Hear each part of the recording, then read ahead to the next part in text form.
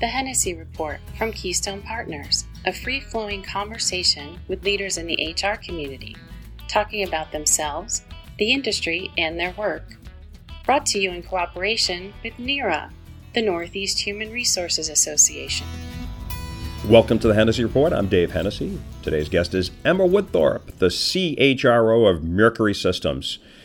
Emma started her life and career in the UK and around the late 90s, early 2000s, and the peak of the dot-com boom. She was in the Silicon Valley, experiencing that Wild West. Now leading HR at Mercury Systems the last several years, Emma compares the Silicon Valley dot-com days to the market today in hiring and technology. To be successful on Emma's team and at Mercury, you can't be a lone wolf. It's all about team and work-life balance and integrating 9 organizations that they've acquired in just the last 3 years. Very interesting discussion. I think you'll enjoy listening to Emma. Next up on the podcast is Margaret Spence, the president and CEO of C. Douglas & Associates. And Margaret is also an expert in women in leadership. And now our discussion with Emma Woodthorpe.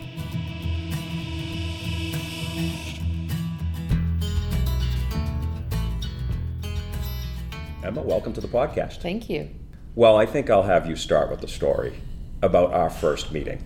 I would say, you made a really big impact on me. Actually, it was a very big physical impact on me. We were in Disrupt HR out in Canopy Lake, which was an awesome place to have it. It was. And we were stood on that stage, and it turns out you like to make big hand gestures, really big hand gestures. And yes, as your hand came back, not realizing I was there smacking me in the face, meant I was never going to forget you. Yes. So thank you for that. You made yourself very memorable to me. Yeah, I think the key word was impact. I made a big impact on you, as you said. Very embarrassing. Well, this is kind of a British invasion of chief human resources CPOs. You're my third head of HR in just a few months here. Right. From the UK, we had Lorraine Goff, who was head of HR at MIT and now head of HR at Penn State, and your friend Joe Deal, who runs HR and people at LogMeIn. So what's going on? There's a lot of you Brits coming around here. Well, I mean, this kind of started with a joke, but are there things about your growing up in the UK that does help you in this role? I think it does bring a measured approach. The English are known for being a little bit more reserved, although my team might tell you differently from that at times. But I think we all came over in different ways. The others were offered opportunities. I intentionally came to the US and moved from England to come to the US. That was different, I think, to say how Lorraine and Joe potentially ended up here. I did not want to actually be in a UK company anymore in that structure. Going to Silicon Valley in 2000, it was like the wild, wild west. What was going on with startups was much more the approach I was looking for. And you were targeting the Silicon Valley. So the story is that in 99, my husband and I came out for a vacation to San Francisco, and we were on a tour boat that was going around Alcatraz. So we had Alcatraz, we had the Golden Gate Bridge, and we had the skyline of San Francisco, and we looked at each other and said, this is where we're moving to. Wow. And so it was a vacation that just turned into a career change for you. Yeah, and then what happened was my husband transferred actually over to Boise, Idaho. He didn't make it to California. He made it to Boise, Idaho, and that was in 99, and then I followed him, but I made it to Silicon Valley just outside of San Francisco. And how did you finally get back on the same geography? Did you just have a long-distance marriage for a while? We commuted. This is actually before we were married. So we commuted backwards and forwards for Boise to Silicon Valley for about 18 months. Okay. And then his company actually had a presence in Silicon Valley. And he said, can I please move to California? Because I'd like to marry my girlfriend. And this isn't going to work long term. And they said, sure. And so he actually moved to Silicon Valley as well. So we did, after 18 months, actually end up in the same place. That's great. We like to start the podcast by finding out a little about people's background. We got a little bit already here just by our natural conversation, but is there something that you can look back on as an inflection point that set your career path? Yeah, so I think that certainly being on that boat in the harbor was one. As it happened, when I came to Silicon Valley, I joined a company I had never met the CEO of. I hadn't even been over. I was interviewed in England. They offered me the job in England. And I arrived in San Francisco airport on January 29th, 2000 with 2 suitcases, nowhere to live, never having met the company.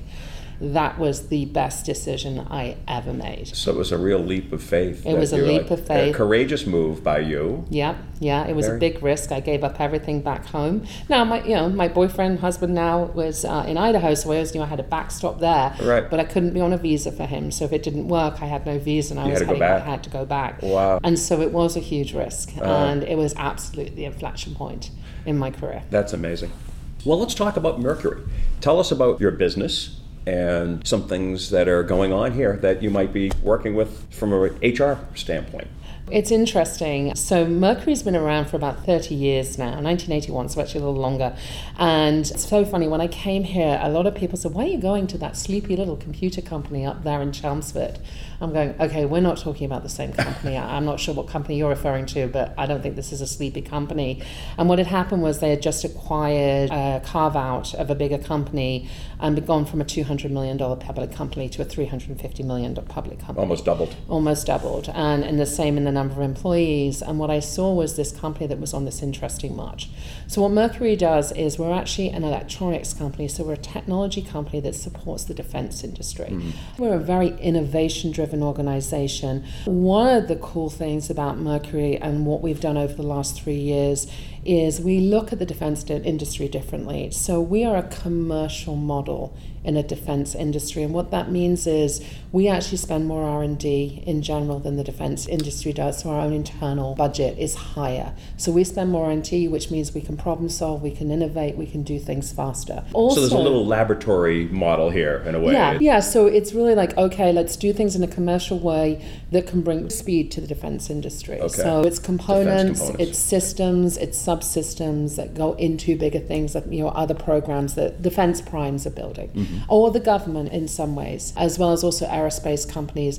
Recently, we posted on LinkedIn around our servers being on airplanes, commercial airlines. We keep people safe in the air. So it's not just defense. It's not just defense. We also have forayed into aerospace as well. Okay. We think about the impact we're having in terms of first the innovation we bring, and then the fact in the end we're helping to save lives and help really protect the country and people and families. The other thing that I love about this company is the growth. So as I alluded to, we did an acquisition just before I joined in July 2016. We've actually done 9 acquisitions since then. Oh my God. So right now we are well on our way to being $750 million. We have nearly 2,000 So you doubled again. We've doubled twice again. since. We've doubled twice in 3 years, right? Which is an incredible journey to be on. It brings its own challenges, and when you're trying to acquire that many companies and integrate that many companies, that comes with its own challenges. Actually thinking about how you support a company where you don't know in 6 months is it going to look the same. So even 6 months ago, since then, we've acquired another company and in the display industry. And so you look and it all fits together and it's all very logical, but each one kind of brings more to us. And it's one of the things our customers love about us is what we're able to bring now to them from an innovation and problem solving is incredibly important. It makes a lot of sense. Yeah. So obviously this comes with challenges when you're trying to bring all these different cultures together. Absolutely. At this pace. Yeah. I mean, you're not even done merging one culture, you've already added another one. That's right. Talk about how do you do this? How do you maintain a culture with that much integration going on? It's funny, you hear this term a lot in other companies, and I've heard this term in every company I've ever worked for, is the one company. And we have the one Mercury. But I will tell you, I've never seen a company that's made that work in the way that Mercury has made that work, in terms of how we go to our customer with sales and how we solution and problem solve with them, to how our teams work together, how they connect. And to be that, what you can't be is a holding company for acquisition. So there are many companies out there that are very successful at acquiring companies and holding them and having them as I think Berkshire Hathaway is a good example of that. They don't merge them in. That's not this model. That's not this model. They hold them separately and they're very successful separately. Our model is very different to that. We're fully integrative. So when we bring in an acquisition on day one, their name changes to Mercury. Our brand is very strong, so we can do that. And then within the next 6 to 12 months, they're fully integrated into all our IT infrastructure, our HR systems, and also into our culture. I would say the one aha we've had over the last couple of years is spending more time on that cultural piece. We're very results driven. It's right there in our culture statement. We get results, and we're very good at integrating from that. And we've realized we have to take a little bit more time on the culture side. And I would advise anybody who's thinking about integrating fully is building a cultural playbook and really thinking about what it's going to take to really bring them in. What are some of those things that you're doing now? Things you've learned that you're now implementing to make sure cultures, the acquired firm, well, first merges of all, in well? To know what culture you're trying to merge into. So the first thing you have to do is know what is it you're trying to be as a company. And we actually spent a few years ago taking what was a great list of our values and turning them into a culture, competencies and values model. And we did that for a very specific reason. When I got here, I interviewed 700 of the 900 employees in Mercury. And without a doubt, what I heard across the board was the culture was why they were here and why they thought we were successful. And so when you've got something like that, if you don't write it down, you will lose it because you don't know what you're working towards and what your true north is.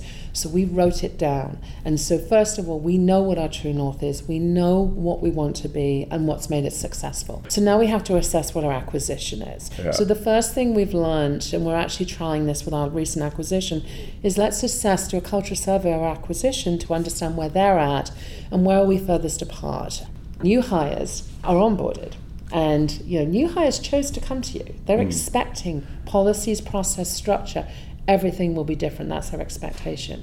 An acquired employee didn't have a choice. Right. They're coming to you because their company was sold to you. So there's some emotions there you have to help. There's emotions there, and they come with everything intact. So their processes, whatever they were doing as that entity, comes with them. And so you have to respect it, but slowly change it. Or in certain times, we've adapted to theirs because theirs was better. Okay, you have this business model that we don't have. How could we break that if we integrate you? What do we need to do differently for you? Right. So we're not a one-size-fits-all. You speak like McDonald's, you do everything the same. It is okay. It's a conversation. It's a conversation. We integrate, and then we come across things we're not sure about because we've not done them before. We have that conversation. We figure out how they're going to keep doing what they're doing, but in the Mercury way, because in the end, we bought them for what they do. So if we damage that, that's a problem for us. Right. You've been here a few years now. I have. How has the HR group changed overall?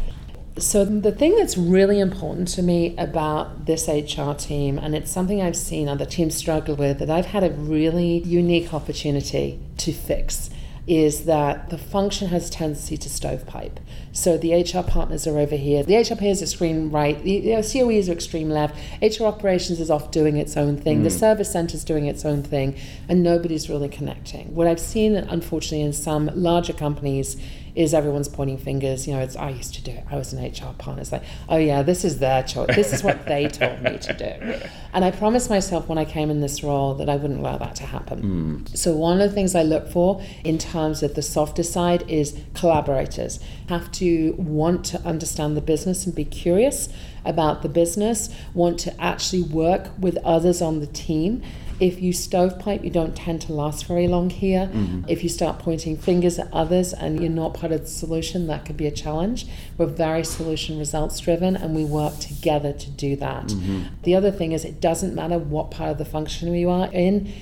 If an employee reaches out to you, you will respond to that employee and you will help It's not them. somebody else's job. It's That's not not the somebody way. else's job. Okay. I get emails from employees. They've either just got confused, they're not quite sure where to go. Right. I get emails from employees.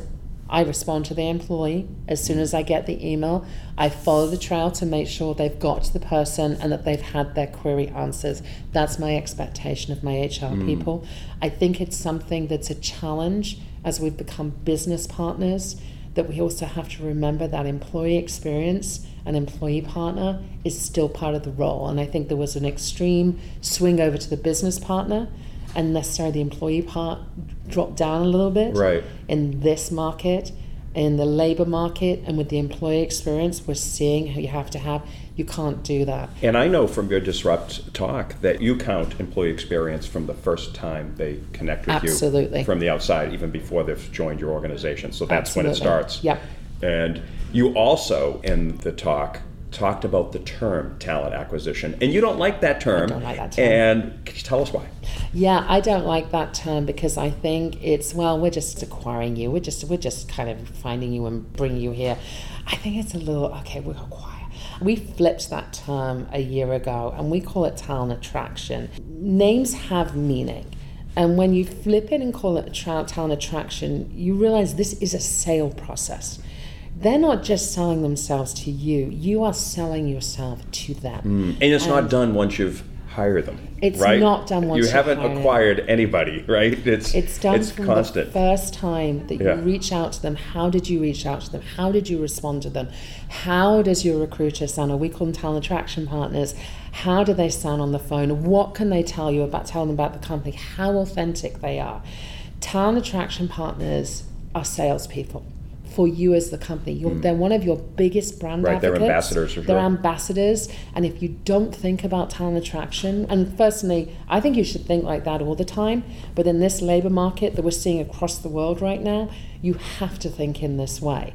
We have hired over 600 people in this market, and our time to fill is less than 55 days. Wow, that's amazing. For the kind of technology talent you're looking for, do you think it's tougher than when you went to Silicon Valley in the year 2000? Yes, I do. You think it's now eclipsed? I think Silicon Valley at the time was in a very unique time that I'm sad to say I personally think has disappeared. If you were a young person who needed to find a rental property, you could find things. Just saying you were in Silicon Valley and that you had startup positions, it was easy to get people to come to Silicon Valley in those days. I do think this is a more challenging market. I think with what's going on in terms of how generations and kind of the size and growth, and companies just have more roles. And so there's more roles to fill. Yeah, that's for sure. Something else from your Disrupt talk that intrigued me, you quoted Henry Ford at the time. He said, if I asked people what they wanted, they would have said faster horses. What are the faster horses that you're being asked for? Yeah. And what do you end up giving them? In HR, what people asked us for was an easy way to get their questions answered. And employees. So that meant, employees. Okay, right. I want someone to call. I want you to put HR people on my Get the call side. center. Get the call center set up. Faster horses. Exactly. Yeah. And so I said, look, there's something missing here for me. And we could go down the phone route. And I challenged my head of operations, who's phenomenal. And I said, how can we do this differently? And it was very interesting. It was actually a conversation with Joe Deal and what they had done that started thinking about Benny. Well, ours is not called Benny. I'd imagine it would be. But we did realize we are never going to be a high-cost HR department from headcount. I won't allow that to happen. First of all, I think as HR, we have a fiduciary responsibility to make sure that we stay within being a percentage of revenue. I think what it also does is force us to think differently. And if people aren't thinking about AI now, they should be. It's coming, and it's coming in a big way in HR. So we've purposely kept our HR team a little leaner to force us to think differently. It forced us to move to AI this year. With what Joe had done, we went and looked at it. It's a chat bot, right? But it's a knowledge base as well. So because it learns. It learns, and we've got a knowledge base behind it. Plus, it led us to redoing our entire intranet site and putting a fresh feel on it, and recognizing what we actually were doing. We were enhancing the employee experience. The intent has never been to take away them being able to talk to their HR partner. It's always been around giving them more. And we're never going to have enough people to answer phones. I'm not going to have people here at 10 o'clock at night to answer phones from California. It's not necessarily an affordable, efficient model. There are people here who can help. And our employees are savvy enough to know how to get to them if they need to call them. But most of our employees so far, we've started to look at this knowledge center. So we're bringing up the Mercury Employee Resource Center. Center's the only word that's in there that's same as service. No service, because it's not a call center. But the AI technology, and ours is actually going to be called May, which is Mercury Assistant for Everyone. So May and the Mercury Employee Resource Center is actually going live with our open enrollment in November. Oh, wow. So we basically said, you wanted this, we've taken you to a completely different level. You're around AI, the chatbot, having the knowledge center.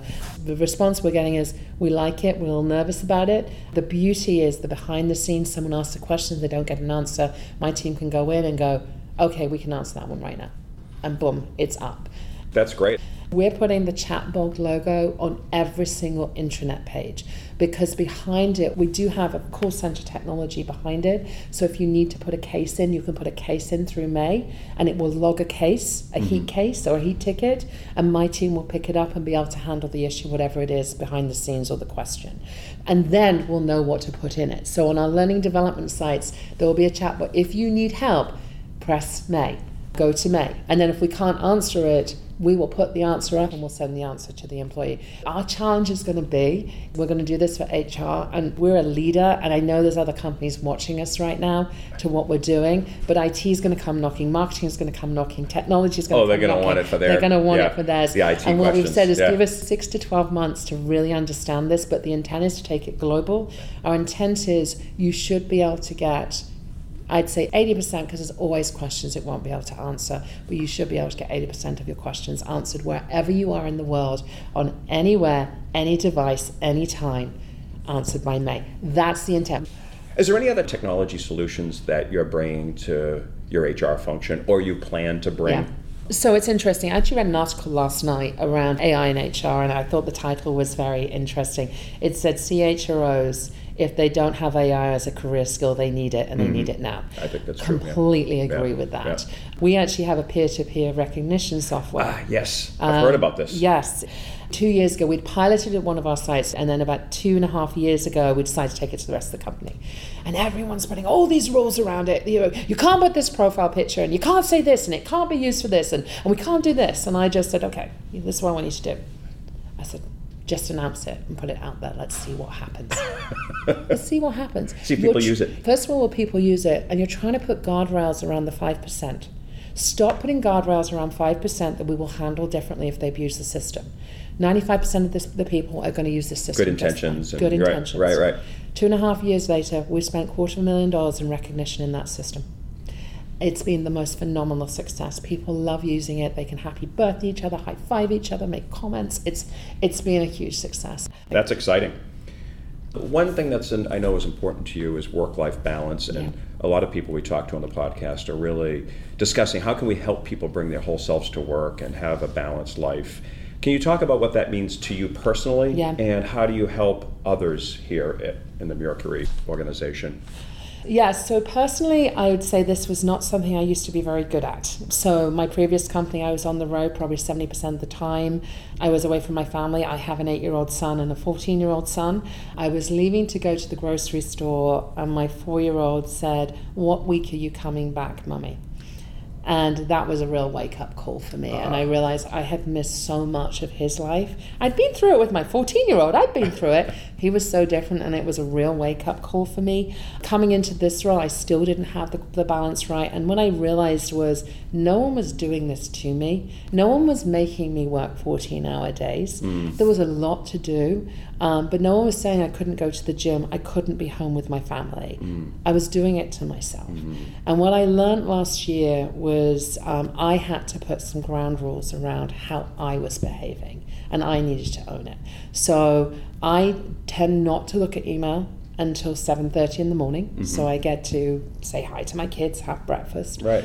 And I tend not to look at email after 8:30 at night. So that's a pretty big tranche though. It is. That's plenty of time. Plenty of time. I'm lucky enough, I only live 10 minutes away. So I'm in the office pretty early, so 7:30 is about right. And I'm normally here till about 6 o'clock, but then I will go home or I'm picking up kids. I'm a fencing mom, as was an article I wrote on LinkedIn. I could find the time to actually exercise. I could find the time to do the other things. Oh, and by the way, I still got everything done because I prioritized better. So that was a big thing. And I also delegated, and my team did. For my team, my expectation is if I walk around here, and I think other people have a little bit of a different nuance, if this is empty at 5:30 where my team sits, that's a good thing, because it means they've got their job done. And I know they've got their job done because I hear it from the company, and they're out of here and they're enjoying the rest of their lives. If I see them here constantly until 7, that's when I actually start worrying. And I start worrying about what's going on, what's causing this. Are we overwhelmed? What do we need to do? Is it short-term, long-term? Right. I'm very European in that way. That's never left me after 20 years, is people need time with their families. Well, we produce this podcast in cooperation with NERA, and we always have one question that comes from NERA and their emerging HR professionals group. And of course, we have the producer of the Hennessy Report right here with us, Megan Mandino, and she is part of that group at NERA, and she has that question of the podcast for you. So speaking of the articles you've written on LinkedIn, you've written one where you reflected on learning life lessons and handling adversity with your son, fencing in the airport. Do you have any advice for emerging HR professionals on facing adversity, whether it be from their first role or through the process of career change? So I have a quote that resonated with me about 20 years ago, and it's actually one of the first things I tell any emerging HR professional, which is you can please all the people some of the time, some of the people all of the time. You will never please all the people all of the time. You are never, ever going to make everybody happy in a role in HR. You're going to do the best thing in the world and somebody isn't going to like it. You have to be okay with that, because otherwise it puts so much stress on you as HR individuals and HR leaders to be responsible for that and the weight of that. You have to learn that actually 80% or 70% is really good. And so I've seen HR professionals, HR leaders kind of crush under that when they've had those zingers of an emails that I'm sure any leaders listening to this have had. I know I have. And you have to be able to listen to it and not take it personally. So that's really important. At the same time, you also have to keep that personal. You have to keep learning and be curious. I think the other thing that's really important, and I wish I had learned this earlier, is your network matters. Having a network that you can reach into and go, I'm thinking about this, what are your thoughts, in a safe way. And doing that inside a company is not always the place you want to do that, depending on what you're trying to do. So having an external network, both of HR professionals, my network includes past presidents, past CEOs, and there are times I'll go to different groups and go, hey, I'm thinking about doing this. What do you think? Am I crazy? Or does that feel like it's too out there, or it feels it's too safe? And I probably only learned that in this role, and I wish I had learned that earlier. Network matters. Keep in touch with everybody you meet along the way. You also have the power of LinkedIn and other things that didn't have when I was doing this first. But I think those two are really important things for any HR professional. Without those two, it can be very challenging. HR, I believe, is one of the most challenging roles you can have in a company. It is also one of the most rewarding roles you can have in a company. That's good advice. Well, now this leads to the next question, which we ask every guest, and this is about advice to yourself. So if you could go back and give Emma advice when you were 30 years old, tell us what would be in that letter, Emma. Yes, so 30 was a defining year because that was the year I moved to the US. And I think if I could go back and talk to myself, in 8 years, I lost my job because my company closed and we nearly had to go back to the UK. I got a job, my husband lost his job and we nearly had to go to the UK. Then he nearly lost his job again. We just had so much turmoil. It was turbulent, it sounds like. Turbulent. And I think the first thing I would say is, it's going to be okay. You are going to make it, and don't worry along the way about this turbulence. Just stay the course. But the other thing I would probably say is, you're going to have a wild ride and it's going to be a lot of fun, and you have no idea what you can achieve. That's great. What's an interesting thing about you that you're willing to share that we couldn't find on your LinkedIn profile or anything like that?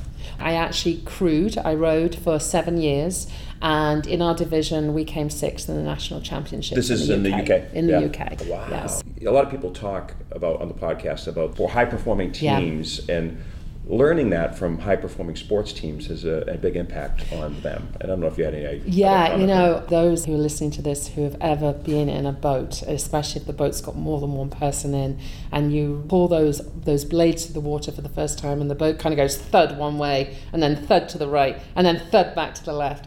And because you're not in sync, nothing's in sync. Someone's always going too deep, and someone else missed the water, and nobody's in time.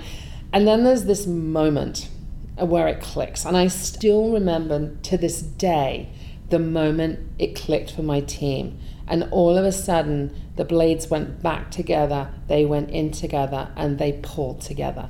And we flew.